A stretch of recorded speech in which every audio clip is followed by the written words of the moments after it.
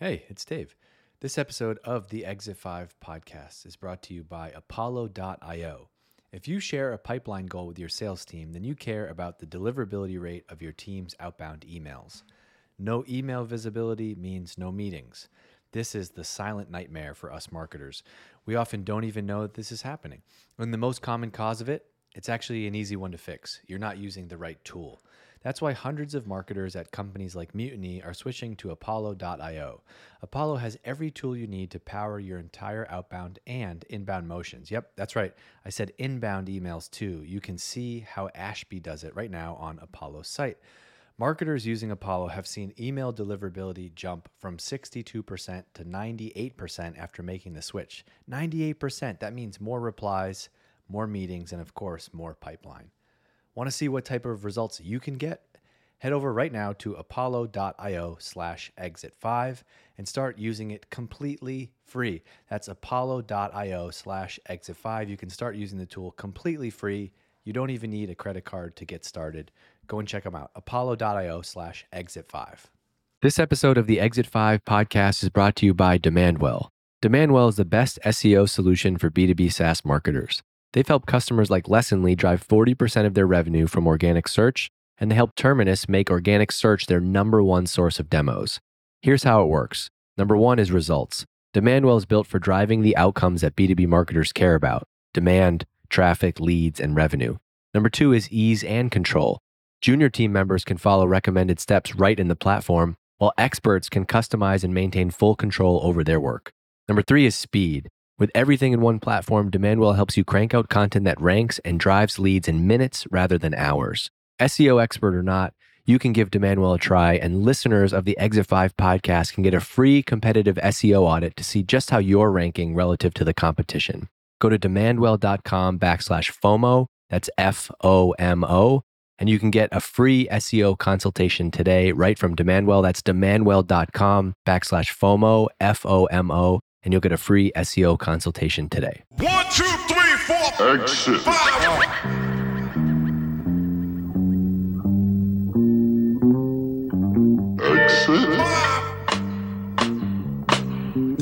Exit. Okay, hello. John Short is a friend of mine. Can you just really quickly tell the story about what you said when you called me the other Friday and we talked for the first time in 3 years and what happened? Yeah, so this was, I think, one of the best things to ever happen to me. I think you've arrived. So I'm on the phone with Dave. We're catching up for the first time in like 3 years. And all of a sudden I hear, Daddy, I waved to you. And you said, oh, did you see me through the window of your school bus? And then he goes, hey, John, gotta go, and hangs up on me. Immediately. 3 years I haven't talked to you. But like, that's the goal, right? It's all about getting back to the family. So well, it was cool. No, I didn't even think of it like that. But like, I think you and I we haven't talked in 3 years, but we have a good enough relationship on a personal level, I think, where like you knew that was like not a big deal and it was okay to hang up. And I knew you'd text me later, but I looked at my phone later and you're like, I just learned so much about you in that moment. And that was cool. And I just wanted you to tell that because it meant a lot. Yeah. It meant a lot to me. I'm like, okay, cool. That's good. That's the priority. I've seen it go the other way where you have to sacrifice. You and I talk about this a lot where like, yeah, you build a great business, but you don't see your family and you I feel like you can have both. And I think one thing that you and I have always connected on is that line of thinking. Yeah. We had an investor in one of the companies I was working at a couple of years ago, Brad Feld. And I remember he was talking to us, or I was reading a bio about him. And this guy's like big time. Like he's written a ton of books and had invested in a couple of big gaming companies. He's had a lot of success. And he was like, no matter what happens, if somebody from my family calls, I like leave the board meeting, whatever I'm doing, pick up the call to make sure I'm there for them. So I always thought that was cool. And then you and I have been talking about Tom Brady and how he's throwing away his family, or not throwing away his family, I don't know. There's a lot to get into there. But like the decision to play 1 to 2 more mediocre years of football rather than spend time with his family is just not what you and I are about. Yeah. I haven't watched football in like 5 years. And I had to Google. How old is your daughter? Right when she was born. Like I went from like full blown. Yeah. I went from full blown football addict. Like I was in, doing fantasy football and like literally going to my friend's house for 10 hours on a Sunday and ordering food and watching Red Zone. And like my fantasy football team was like the most important thing in my life. No joke. And now like my neighbors will invite me over. My neighbor like invited me over to watch a Thursday night football game. And I was like, no, because you got to go. Like I'm trying to build a relationship with my neighbors, but the game is on I go to bed at 9:00. The game doesn't fucking kick off until 8:30. Okay. And then I got to go and like try to do small talk and pretend like I know what's going on in football. But yeah, I fell off so hard after like my daughter was born. Just because like, and this, I'm not judging anybody. If that's your thing, like I'm addicted to golf right now. Right. And so like, our releases other places. Right. So this is not a commentary on like whether you're obsessed with football or not. Right. However, for me, it was just like, I wanted to hang out with my daughter and my wife. And like, I just have a hard time. Like I can't sit still for like 30 minutes anymore. And so I can't imagine like sitting on the couch for 6 hours and watching men who are younger than me play a sport. Anyway, there's just, it's like, I just, is not important. Not anymore. Always younger than you, right? And Tom Brady's. Okay. Well, but yeah. So to your point, like you got how many, you got 6 rings. Does he have 6 rings or 7? Yeah. 6. Right. He's 6 rings. Obviously like, bro, just hang it up. Yeah. And like, to me, it's not just the wife, right? It's the whole family situation. Yeah. But John, who are we to judge? We don't know who we don't know. Yeah, we don't know. Yeah. I've never been the GOAT. All right. Let's talk about B2B marketing. That makes sense. So basically long story short is John has been a marketing leader and people poo-poo on the term expert, but in my mind, you are an expert in B2B SaaS and B2B marketing. John was at Workable. Really, we almost joined our forces like at Drift back in the day, but John ended up going and starting his own agency where he now works with a lot of B2B SaaS companies on full funnel growth, SEO, SEM content. And we've always just kind of jammed and gotten along because John kind of has this philosophy on like, growth through expertise and content-led growth and not just like the solution isn't just like go spend $100,000 a month on ads and generate a bunch of like, shitty ebook downloads. And so I've gotten a lot out of working with you, and I'm lucky to be able to like bounce ideas off of you. And I started recommending that founders work with you. So that's our backstory. But maybe with that context, and people can go look up your company. It's John Short, and the company is Compound Growth Marketing. So that tells you what he's about. Mine would be like flashymarketing.com. John is Compound Growth Marketing. All social media tweets.com. Elias at Drift would always just give me shit. He'd be like, what are you doing? Writing tweets right now? And I'm like, man, kind of. It's October. We'll put this out quickly, but it's October 2020. Obviously, it's tough sledding out there for B2B SaaS companies. Like, what are you seeing? And then like, where are you seeing people pull back, and where should they be investing, or how they're thinking about marketing right now? I just would like to hear your perspective. Yeah. So I think especially over the last couple of weeks, I am lucky in that I have a portfolio of clients, and I'm constantly talking to people in the market who work in B2B SaaS to understand what's going on in the industry. And I feel like we have started to see some pull back in the B2B space. I've seen a couple of layoffs happen over the past couple of weeks. I think companies continue to look for efficiency. So the nice to have longer term projects that take a little bit longer to play out are going to be tougher to get done over the next year. And so I think we're still seeing a lot of aggressiveness, though, in the industry. We're still seeing a lot of companies that are looking to make heavy investments and take the opportunity. But places where I'm seeing it slow down are investments in new technology, new marketing operations, technology, expanding to new channels. And there's a lot of focus on the existing channels that they have. The way John said that was very nonchalant, but I think there's this really fucking important thing in there for people that are listening, excuse my language, in B2B SaaS. Most of the listeners to this are at B2B SaaS companies, and a lot of them are selling sales and marketing technology. And what John said is like the reality check of what's happening right now, which is a lot of people are not buying new tech right now. Nobody's going to just go on LinkedIn or do wherever and say, but I can tell you that is the reason people are buying. People are not buying right now. And that can be very challenging from a, what should we be doing in marketing standpoint? Yeah. And I think that's what companies are up against a lot right now. And it's very hard to sit in those meetings as a marketing leader, exec team, and just be like, this is how the market is right now. But instead we just kind of like expect marketing, just like optimize the shit out and just make magic happen. But I was almost wrote this last night, but I didn't. But it's really hard to be a nice to have product right now. And I think that changing the marketing copy is not what makes you nice to have. It has to be a fundamental like product level discussion, you know? Yeah, I think so. And I think the last 10 years really, we've also learned, right? SaaS came around, I don't know, I kind of date it back to like HubSpot, Logman, Salesforce. Since that period of time, there was a period we went through like 5 to 10 years ago where we were like, we're going to get this software, we're going to enter in our email address, enter in a password, and boom, it's all of a sudden going to start working for us. And over the last couple of years, I think we've seen a lot of companies invest more resources in operations in order to get that software stood up. So if you're working in-house and you're looking to get buy-in on getting more software, I think going to the economic buyer in your organization, whether it's the CEO or the CFO, and having a plan to show if you want to get new software, and it might be seen as a nice to have. I think one of the keys is showing how quickly you can get that set up and how much it's going to cost you.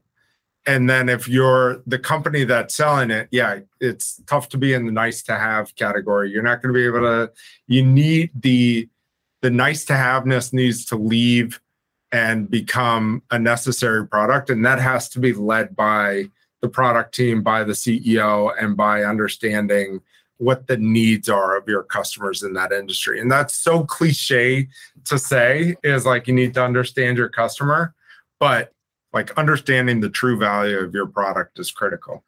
Yeah, that's great. I mean, and it's tough to like sit and figure out how to ride that out, because it's like, what if you're nice to have now, but if buying comes back in 6 months? Anyway, it might be a good opportunity. The hard part is it's times like this when you realize what the fluff is, and you might have to cut it in order to know.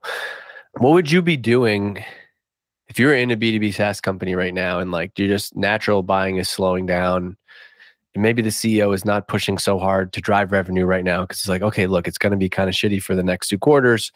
What type of like marketing stuff would you be working on? So like maybe you just lost 50K, 100K in budget a month in marketing on ad spend. You still got to do something. What are the things that you think you'd be focusing on if there's not urgency to buy?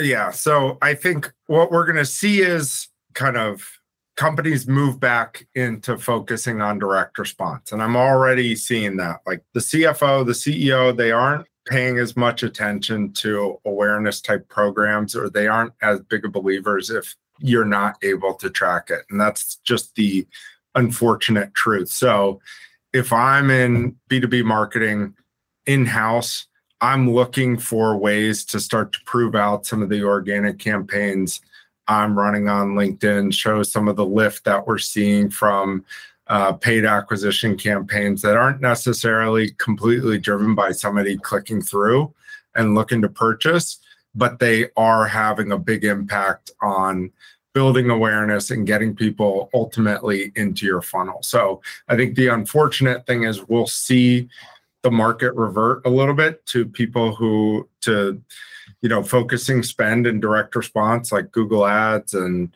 SEO and other places where it's easy to measure. And we're going to see a little bit more hesitancy to focus on those like more demand creation type channels. The second thing, and I wrote a post about this today on LinkedIn, I think you need to focus on giving your salespeople something to talk about. And this is what you all did such a great job at Drift. I was trying to think about this the other day. Were you looking to launch a new product every week, or was it every month? It felt like every week, but it was every month. We did something that we called marketable. They were called marketable moments. They were on the calendar. Like it was a thing that the first Tuesday of every month, we are doing a launch. And so I don't know, like right now it's October. I don't know what the December or January launch is, but I know that the CEO and others around the company have this expectation that that's when we're doing it. Yeah. And that was huge for a bunch of different reasons. Number one, it drove like the discipline of like, we're working on a campaign every month. Yeah. I think number two, it gave us this like perception in the market that we were everywhere because we were always doing new and interesting things. So some months it might be a product launch, some months it might be a book, another month it might be a research report, another month it might be an event. It's not always a thing, but it always felt like a big drop. And if you were to go look back at the spikes in pipeline and website traffic, kind of all the metrics, it was always like there was a spike around that marketable moment. And we had initially done them towards the end of the month, but we were noticing that wasn't helping the sales team in a way, because it's like towards the end of the month, they're in the close motion, right? We had almost a 30-day sales cycle. And so it'd be like the beginning of the month, they're creating a ton of pipeline. Towards the end of the month, they shift to closing it. And so like we ended up moving it forward to the first Tuesday of every month. And so we kind of gave some momentum to carry us into the month. And to your point about giving sales something to talk about, not only did it drive traffic and create social buzz and, that type of stuff, but it gave sales a reason to go reach out to John other than like, hello, John, you're in my nurture sequence. And it's like some of the best reps that Drift at that time were not even trying to sell you something. They'd be like, John, are you around next week? Here's 2 free tickets to this event for your team. Or John, here's a new book we launched. Here's a copy of that. Or John, did you know that our head of marketing is doing this podcast and they had this huge guest on? Here's a link to the episode. It was things like that I think worked really well. Yeah. So giving your sales team something to talk about, because I see this in my position.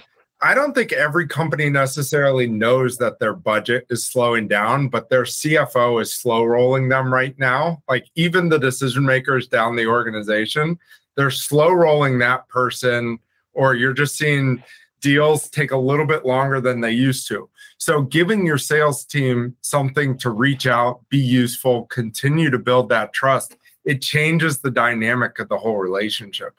We love to dunk on Twitter and LinkedIn, the emails we get from the reps that are coming out. But I think in a lot of ways, that's on marketing to not give them anything to reach out to you about. Like if they're saying, hey, John, I noticed the weather in insert your town is 68 degrees today. That's an actual email I've gotten. And I'd love to get on a phone with you. Or, hey, let me buy you a coffee and talk to you. Like that person has nothing interesting to say about their company. So they have to send me a Starbucks gift certificate in order to get on the phone with me. Like give your team something to talk about during these times. Oh my gosh. I'm trying to find this one because I got one recently that was so bad. It was one of those like, not to dunk because we just said don't dunk. But it was like one of those like, did the file cabinet fall on you type things? But shit, I'll find it later. I think like, giving the sales team something to actually talk about. The other thing I was going to go with you on this, like if they cut the budget, like they cut $50,000 a month in paid, right? You lost an agency or two or this vendor or whatever, right? To me, the fun part about marketing is like, what resources do we have right now? Okay, we only have these 6 people. We don't have paid budget to spend it on. Like, I think sometimes people like why we make bad decisions because we have all the options, but it's almost like when you don't have, so it's just like, it's me, John, a video person and a designer, and we have no budget. Well, fuck, what are we going to do? Like, to me, that's the fun of marketing. And like, that's the stuff that I love. And so it's like, the teams that can be creative and like think about that and like not where everything becomes so stressful. Like, man, we don't have any budget. We don't even have any team. Right. Like, is there a way where you can flip it and turn it into a positive thing? So like, what is the cool thing? What's the thing that like the 4 of us could do, or the 3 resources you do have, right? Like I love that type of stuff. And so I just want to like push people to try to think like that, as said easily by the guy who's not under pressure at a SaaS company right now. But like, but it's the back against the wall. And I think the cycles in the economy I always compare it to the forest fires that happen out west, where the whole forest gets burned down, and like that's your gigantic budget. And then it creates new opportunities for new channels, new things to come out of the literal ashes of what's happening. But these are the times when great companies are built, because they understand how to do it when their back's up against the wall and they don't have all the budget in place. So we tend to see a lot of innovation in marketing and in product when budgets start to tighten a little bit. Well, like if you're the company that just had that budget cut, like maybe now's the time to be like, all right, we're going to go all in on LinkedIn organic, and we're going to use like the founders page and one other page, and we're going to like, nobody in our niche, nobody in our industry is like has interesting things to say or is entertaining or funny or educational in this niche. We're going to go hard on LinkedIn in the next 3 months. Then maybe like the economy comes back and you get your budget back, and now all of a sudden you've built this like new channel that you can use to further amplify things. Like I think if you can think like that, that's how you're going to not only just continue to make progress at work, but I think like personally, like develop your career as a leader. And you know, now's the time to go try those new things, I guess. Right. Yeah. And I would write all those, like I have a spreadsheet whenever I join a company where I write down every possible channel, every possible kind of strategy that you could execute. And then Hey, so I created Exit 5 to help you build a successful career in B2B marketing. First, it started off as my private podcast on Patreon, and many of you who listen to this today probably are OGs and remember that. I was talking about my lessons and learnings going from PR intern to CMO. Then it morphed into a Facebook group and quickly became one of the top resources for marketers in B2B SaaS. Today, this is a full-blown company. We have 3 full-time employees and ambitions to grow the team and keep building and hire more people this year. And we're investing in everything that's working, which right now is everything. It's amazing. We're making a big update to our community. We're doubling down on this podcast to serve the 5,000 people that listen every week. We're investing in our newsletter and written content to help the 16,000 people that get our emails. We're even hosting our first in-person event in September. We're building Exit 5 to help you grow your career in B2B marketing, because really there's no school for B2B marketing. You can't get a degree in how to build pipeline, and there isn't a playbook for how to get promoted in your career. And that's why I'm telling you right now to go and join the Exit 5 community. Go to exit5.com. You can click join right there. There's a free 7-day trial. So if you're listening to this podcast, if you are one of those 5,000 people that listen to this podcast every single week and you have not joined our community yet, go and do that. At least go and check out the 7-day free trial. You'll sign up, you'll put your credit card in, but we don't bill you until 7 days. It's a 7-day free trial. And this is really Dave. We really do all of this. I want to build a company that is customer friendly. And that means that if you sign up and 2 weeks into this thing, you realize it's not for you, you can email us and cancel. But I want you to go check it out. It's a 7-day free trial. Go to exit5.com. You can get in our community and you'll see why it's so much more than just a discussion forum. Exit 5 is a B2B marketing resource that's there for you when you need it the most. When your boss comes to you and says, hey, we need you to come up with an ABM strategy for this year, and you've never done that before, you go to Exit 5 and you ask that question, or you go and search the hundreds of posts before you. When you want to look for a new job, but you're not ready to post about it on LinkedIn yet, you can quietly browse for open roles and see who's hiring inside of Exit 5. Or maybe you need to build a peer group of other people in your job function, but LinkedIn is too broad to dig through. You can find out who else works in product marketing in your niche, or who else is a director in the $1 million to $10 million company range. You can do that inside of Exit 5. Maybe you want freelance, maybe you need to make a video in a pinch and you need recommendations for a freelance videographer that can work on your next product launch video, and they're located in the US and within your range of budget. That is why we built Exit 5, and that's what you can go in there and do. So go and check it out, exit5.com, start a free trial, and we'll see you inside of the community. Go in, and next to them, based on the company that I work at. So it's like, outbound email, Google ads, Facebook ads, LinkedIn ads, organic LinkedIn, podcast, newsletter, all those things, write them down, and then just kind of hypothesize what you think the upside is of those, what the upside is for those different markets, how much budget it requires, and then what you think, like how confident you are in the impact. And that sounds like a stupid exercise, or it sounds really easy, but just mapping that all out, putting it all on paper in front of you helps you. And then that's also something you can take to the CEO of the company to say, hey, look, our back's against the wall. Here's what we put together. Here's our hypothesis on why these channels don't work. And they may come back to you and say, I hate this idea. Our customers aren't on Twitter. Our customers aren't on LinkedIn, which is always my favorite one. True. Like it just helps you to kind of get on the same page with that CEO too. You may disagree with them, and a lot of time is wasted by marketers when they don't get buy-in from a CEO, but they still complain that the CEO won't invest in those areas. But at least you're getting on the same page, and at least they're seeing your thought process for where you think you should invest. You're on the same page, and it's also what you just said there is like the most important thing. I think, like to your point, people thinking like this is a silly exercise or whatever, but I think you have to be able to articulate like what your marketing strategy is, not just to the marketing team, but to the CFO, to the head of sales. And so like that framework is awesome because then it allows you to be like, hey, look, Todd, look, let me take you through our marketing strategy. Like, yes, there's lots of things we could be doing. Actually, we've mapped them all out and we rank them all based on, because like I'm assuming in that world, you kind of rank also the things like, well, which things could we be naturally successful at? Like, and for one of the things I was like at Drift, for example, I had done a podcast before and at my last job at HubSpot. And so like us betting on a podcast as an early channel for the company it was like, we looked around, it was like, nobody in this niche has one right now. And we kind of know how to do this. Okay. I like that one. I like that idea a little bit more than X. Right. And so you have to look where you can be successful. But I think that allows you to operate from a position of power where you're like, look, we've evaluated all the channels, because you have to field all these questions. You're like, the CEO wants to know why you're not testing LinkedIn paid. The VP of sales wants to know why you're not sponsoring SaaStr. And like, the lesson I wish I knew then was like, yeah, you just get in this, I would get so defensive about all these things versus if you're like, well, look, we've evaluated all the channels right now. We're not, because we're focusing on X, Y, and Z. Then people are okay, and they kind of like leave you alone a little bit with like the why don't we do X thing, Right. It sets you up perfectly for those conversations, as they will inevitably come in even after you present that.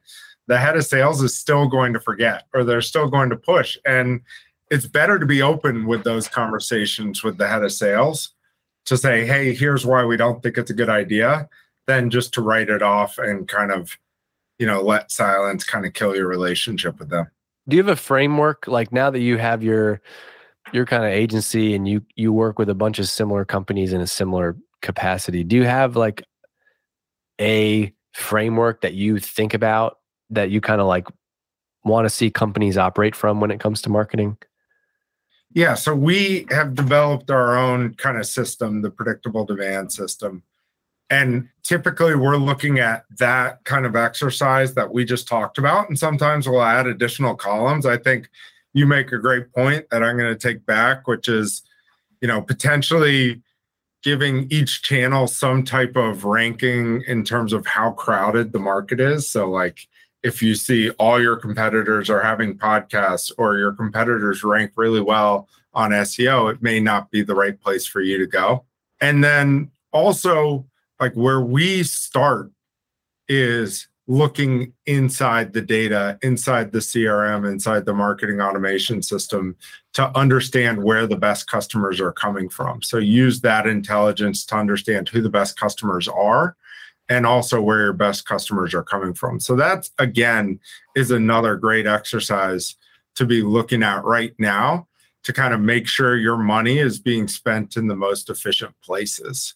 It's not about the leads or the marketing qualified leads. I'd look further down at the funnel to look at what industries, what segments of your database are moving through the sales cycle most efficiently, which means the fastest and converting the best, and also which ones drive the most customer lifetime value for your business, and take the insights that you can from there to really narrow in on those audiences where those best customers are coming from. Where do you see like offers in this idea of predictable demand? You mean like the funnels we're moving now? Yeah, I just would like to hear you talk about the funnel a little bit for people. Yeah, so in SaaS, I started out at Logman. And so Logman was a freemium company.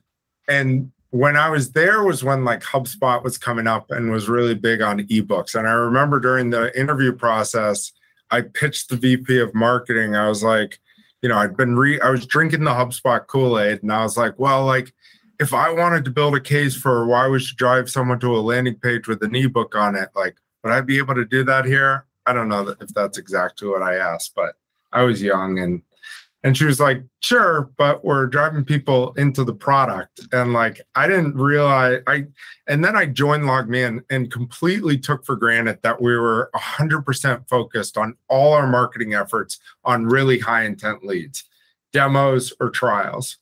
And again, I want to set the backdrop. This is during the time when HubSpot was really pushing the content marketing playbook where you drive leads in through ebooks. So I've always felt like those top of funnel ebooks just to get leads in the door don't provide a lot of value. And you want to figure out the ways that you can push leads down funnel as best you can to drive demo requests, pricing requests, and trials. But where I hope you're going with this is like the middle intent funnel, which is like the test drive that we worked on when you were with Drift. Yeah, because I think one of the areas where companies struggle the most is to drive high intent leads. And there's many people that talk about that. I think Chris Walker's one of them. His stuff is great. We talk about it in Exit 5 a lot. I think where a lot of people struggle though is like, okay, I get it. I need to drive higher intent leads. How do I do that? Because that part is easy. You got people coming to your website saying, I've heard of you and I would like to talk to sales. Fantastic. No shit. VP of sales wants more of those. But I think it's, at least in the marketing teams that I know and I've worked with in my experiences, it's harder to understand how to move that. Yeah. So there are a couple of questions in there because I want to get to test drive because I thought that was something interesting that you had worked on. Yeah, go back and set context for what you're talking about too. Yeah, so test drive was a concept, like one of my first clients coming out of working in-house was Drift. I think one of the first weeks that I joined, you all had developed a funnel for users who didn't want to start a trial with your product. You guys didn't want to do ebooks. You didn't want to do the HubSpot playbook at all, even though a lot of you had come from HubSpot. You wanted everything to be a trial or a demo, which is great. Let me tell you, I'll tell you the challenge. Yeah. I'll tell you the exact challenge. So we had a business that had grown primarily through free users. And so there was thousands of people that would sign up. They'd use the free version. Sales would talk to them. Great. Eventually, though, we hit that inflection point of we want to go sell to bigger companies.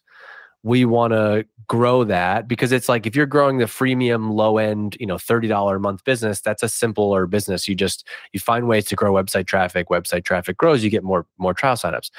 The problem is we started to sell to more complex companies, and the typical buyer was not going to go to the website, get the free version, put the free version on their website based on what the use case of the product was. Maybe for Slack it would work differently, but it's a chat widget on your website. Right. And so very few like legitimate enterprise level companies are going to get a free version of it, slap it on the website and be like, yeah, this is good. Let's use it. And so we were kind of up against this, like that was hard we could grow that, but it wasn't the right number of people, the right people. And sales was so used to selling to that motion.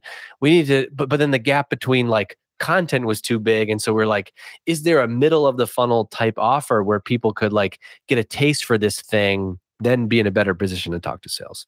Yeah. So that mid-intent funnel, and that was brilliant because I think first we started retargeting people to it. So we'd see people who started conversation on Drift but didn't share their email, or people who came in, they navigated around the site, looked at some of the product pages, but didn't end up starting a trial or didn't end up engaging in Drift. And that was just like easy, boom, come in here, take a look at what it would look like on your website, get an idea of how this thing works. And the beauty of it was the whole product was built off of an initiated chat experience. So they were getting to experience the product from their side, where they were getting to engage with the bot and understand what the capabilities were. And then they were also able to see what it looked like on the website. And the amount of ways that we were able to leverage that through PPC, SEO, and paid search was tremendous. I think it got really, really strong ROI. You did something. Can you talk about what you had done at Workable? Because I think it's also it's related. Where basically just talk about the organic kind of moat that you built. We want to think about how we create momentum at the top of the funnel to drive down funnel conversion. So at Workable, we had 2 years before I started, there were 150 job descriptions that an intern wrote and put them up on the site. After the first month those job descriptions were on the site, they drove like 100 visitors. And so they didn't have the patience for it. And they just said, forget about this. Cut to when I joined, I had kind of worked with a HR company previously and was thinking about the buyer's journey and just thinking about all the different inflection points that happen to someone before they are looking to post a job online. So the first one that stood out in my mind was job descriptions. Somebody who's about to post a job is going to go to Google and look for a job description. And so I found out that this intern had created all these 150 job descriptions 2 years ago. When I went into Google Analytics, I saw that none of those job descriptions were driving a ton of traffic on their own, but in total, they were driving about 25,000 visits a month. And so in order to capture more of the traffic from those users, we built a funnel from the job descriptions where they could go take a look at the job description. They were at that point copying and pasting it. But what we did was we created a call to action that said, post this job description out to 15 plus job boards. Click here to start a trial. You click on it. You'd go to an editable format of the job descriptions of that job description. So you can make changes and personalize it for your company. And then you started the trial from there. And the beauty of that was we saw that users who signed up for a trial had like a 10% conversion rate, which is great. Users who came in, started a trial, and then posted a job converted at like 30%. And then users who came in, posted a job, and got 10 plus candidates would convert like 75% of the time. So the way we had users entering our product was setting them up so they already had a job posted and were likely to get even more candidates from there. So yeah, I think that's another good example of how you can take one intent that somebody has and turn it into like down funnel velocity in order to make them better leads. How do you think about coming up with those types of offers? Because I feel like a lot of what your approach is rooted in this type of thinking where you basically go back to who are you trying to sell to, and you kind of map the different pain points and questions that you have and create content. Can you share your philosophy on, I think you know where I'm trying to go with that. Yeah. So I build out a buyer's journey for the user. And this is like one of the first things that you do, right? Yeah. That's one of the first things I do. And so in general, it's usually like I create a spreadsheet with 4 columns in them, one for awareness, the other for pain, and the other for in-market users. In the case of Workable, which I think is a slightly better example, we had a workflow inside the tool that looked just like life cycle stages inside of a CRM. You'd have sourced candidates, you'd have a bucket for sourced candidates, you'd have a bucket for candidates who had applied, you had a bucket for people who were going through a phone interview, then an interview, and then the offer stage. And so I basically just took a screenshot of that, put it into a presentation, and then mapped all the different types of content we could create for each stage in that hiring process. So before candidates were sourced, we had people would be looking for job descriptions. While candidates were being sourced, we had information for how to recruit people on LinkedIn. We even did one for Snapchat, which was really interesting and got a ton of traffic. A lot of people were looking for how to recruit on Snapchat. And then we had, during the phone interview and the interview stage, we created interview questions. We created a lot of content around developing the interview process. And so that was kind of our foundation. But behind that is, I call it inflection points for companies. what's going on at that company that's going to lead them to need to use your product. And so in a lot of the companies that I've worked with previously that are in the marketing and sales space, a company that raises $30 million in a Series B round, we know they're about to scale up their sales team. So they're going to be looking for sales operations tools and marketing operations tools in order to help that. I see your dog on the couch behind you. I often think about this, like, somebody who gets a dog is likely then going to want to install a fence in their yard or install an invisible fence. So thinking about all the things that are happening in the background that then are going to lead to someone becoming in market and thinking about their intent. I love that analogy. Like, just simplify things. Like, this is marketing, right? What is that in your world? And I like how in the workable example, like the stages a customer goes through to hire someone is equally as important to know as your made up internal funnel stages, right? Like that's right. Equally as important. So when you're talking about this stuff though, like, so you do this exercise and you I think a lot of people then just get paralyzed though, because it's like, wait a second, I just made a list of 100 articles that I need to create. Like, how do you think about the actual like execution? What should the execution of those things be? Yeah. So our prioritization comes from talking to the customer and hearing how often these challenges come up for them. We're also looking at keyword research a lot of times as a signal of how much demand there is in the market for certain things. So like we'd go to Ahrefs or Google Keyword Planner and look at how many people are searching for interview process or interview questions. And so we use all of those things. And then finally, the third one is gut, which is my least favorite because I'm data driven. So we look for all the different signals that we can find that tell us how popular will a certain piece of content be, sometimes also using proprietary data. And then in that case, because it was largely SEO driven, we were able to see when we did all the keyword research, where the pockets were, where there was the most search. So how many people are looking for job descriptions by job title? How many people are looking for interview questions? How well, like hypothesis, how well do we think users are going to convert to our product when they come in through interview questions versus job descriptions? But again, it goes back to what I was talking about earlier. You map it all out, you identify the criteria that you can find, and then you got to make some gut decisions or some hypothesis on what the potential impact's going to be and how difficult it is going to be to make. What's your opinion on measurement? Because a lot of the things that you're suggesting lead to content might lead to a new pillar page on a website.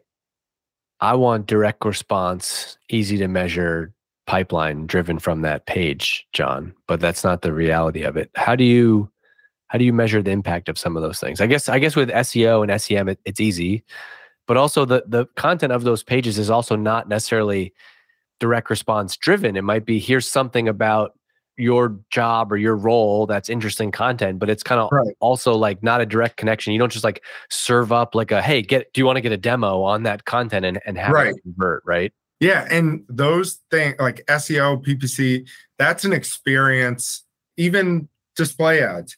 You need to think about the experience as it starts on the place where they're coming from. So when somebody is looking for a job description, then they come to your site, what are they going to want next? Like in that case, yeah, they're going to want to be able to post that job out. In terms of measurement, especially for SEO, I think if you look at first touch attribution and just understand what got people into your ecosystem, what got them to first come to your site, I think that will be a lot better, because a lot of people would come in through the job descriptions. They'd have that job description. They wouldn't be ready to post the job yet. And then they'd come back in through retargeting or because they saw our ads and were reminded of us. So do you look at like website, just like any content? Like, hey, do you look at like number of website engagement somebody would have before they book a meeting? Do you look at that stuff? Yeah. We live in a world of considered purchases. So We want to understand all the different content people are looking for before they end up converting or doing the down funnel conversion. So did that answer your question? Yeah. What do you think about self-reported attribution? It's a great way to get a better understanding of some of the things that really stood out in your customers' minds. So I think it can be really useful there. Over the last 4 years since I've started working in sales, I can hear in the conversations that I'm having how people found out about us, like why they're looking for us, what's going on at those companies. Like they will often tell me. So I think it's more interesting to collect that information through your SDRs and your AEs. They are a great source of inspiration because they can tell the excitement and tone of people when they're talking to them about how they found out about a company. I think it tends to give more attribution to some of the stuff that is going to drive more recall, which is really important to understand, but it might limit the amount of value you put into something like Google Ads, like non-branded search, where they're not necessarily always going to admit that they went to Google and searched for marketing automation software or something like that. So I do think there are downsides, but it's a great tool to have in your tool set. Well, I think it's like you're just supposed to use all these things and like triangulate. Like, right. You know, marketing attribution doesn't tell you what to go do. It's not like a formula, although soon it will be with AI. You just plug it in, it does your marketing for you. But I think that's like you hear what the sales team is saying, you see what you're saying through software attribution, you see what self-reported attribution is saying, and then still ultimately you're making a bet. And so for you, like as the founder of an agency, you're like, okay, I feel like based on what I'm hearing, we're going to go do more of this to get new customers, right? That's ultimately, you still have to like place a bet. Right. It's triangulation is the best way to say it. It's not, there's no one source that can drive 100% of your decision-making. And that's a good thing. It's going to slow down how quickly AI replaces us as marketers. Yeah.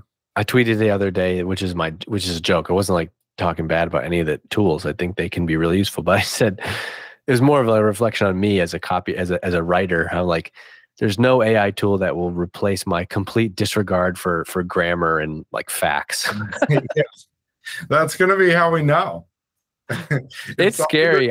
It's scary. Like if you've heard like the Joe Rogan, Steve Jobs stuff, like it's scary because like lots of people are gonna, the fraud and like framing people, making shit up about people is gonna get really scary. Yeah. Anyway, that's a whole side rant. Okay, John, we'll have you come back in 2 weeks, and I think we'll make this a recurring thing because I want to keep talking to you for an hour, but you got bills to pay, and I got bills to pay too, so we got to go. All right, sounds good. Thank you for having me on. Hey, thanks for listening to this episode of the Exit 5 podcast. If you're in B2B marketing and you want to grow your career, you should also go and check out everything that we have over at exit5.com. We've got articles, we've got videos, we've got templates. Plus, we have a community of over 4,000 B2B marketing pros. Whether you're deep in your career and want to connect with your peers or just starting up and you want a place to go where you can see what people are talking about, get smarter about B2B marketing in your own time to grow your career and help grow your company, go and check it out. It's exit5.com. You can get on the email list there. You can join the community. There's 4,000 marketers in the community. We have a job board. We're always adding new stuff. It's really becoming the number one place you can go if you want to grow your career and learn more about B2B marketing outside of what you're doing inside of your company every day. So check it out, exit5.com. And I also want to make sure I give a shout out to my friends at Hatch. That's hatch.fm. They produce this podcast. It sounds amazing because of the work that they do. And they work with B2B companies just like yours. They offer unlimited podcast editing and strategy for businesses. You can get unlimited podcast editing and on-demand strategy for a low monthly cost. All you got to do is just upload your episode and they take care of the rest. Go and check them out. It's hatch.fm.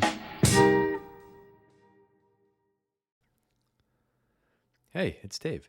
This episode of the Exit 5 podcast is brought to you by Apollo.io.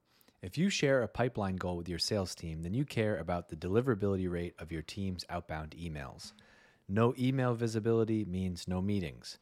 This is the silent nightmare for us marketers. We often don't even know that this is happening. And the most common cause of it It's actually an easy one to fix. You're not using the right tool. That's why hundreds of marketers at companies like Mutiny are switching to Apollo.io. Apollo has every tool you need to power your entire outbound and inbound motions. Yep, that's right. I said inbound emails too. You can see how Ashby does it right now on Apollo's site. Marketers using Apollo have seen email deliverability jump from 62% to 98% after making the switch. 98%, that means more replies, more meetings, and of course, more pipeline. Want to see what type of results you can get? Head over right now to apollo.io/exit5 and start using it completely free. That's apollo.io/exit5. You can start using the tool completely free. You don't even need a credit card to get started. Go and check them out. apollo.io/exit5.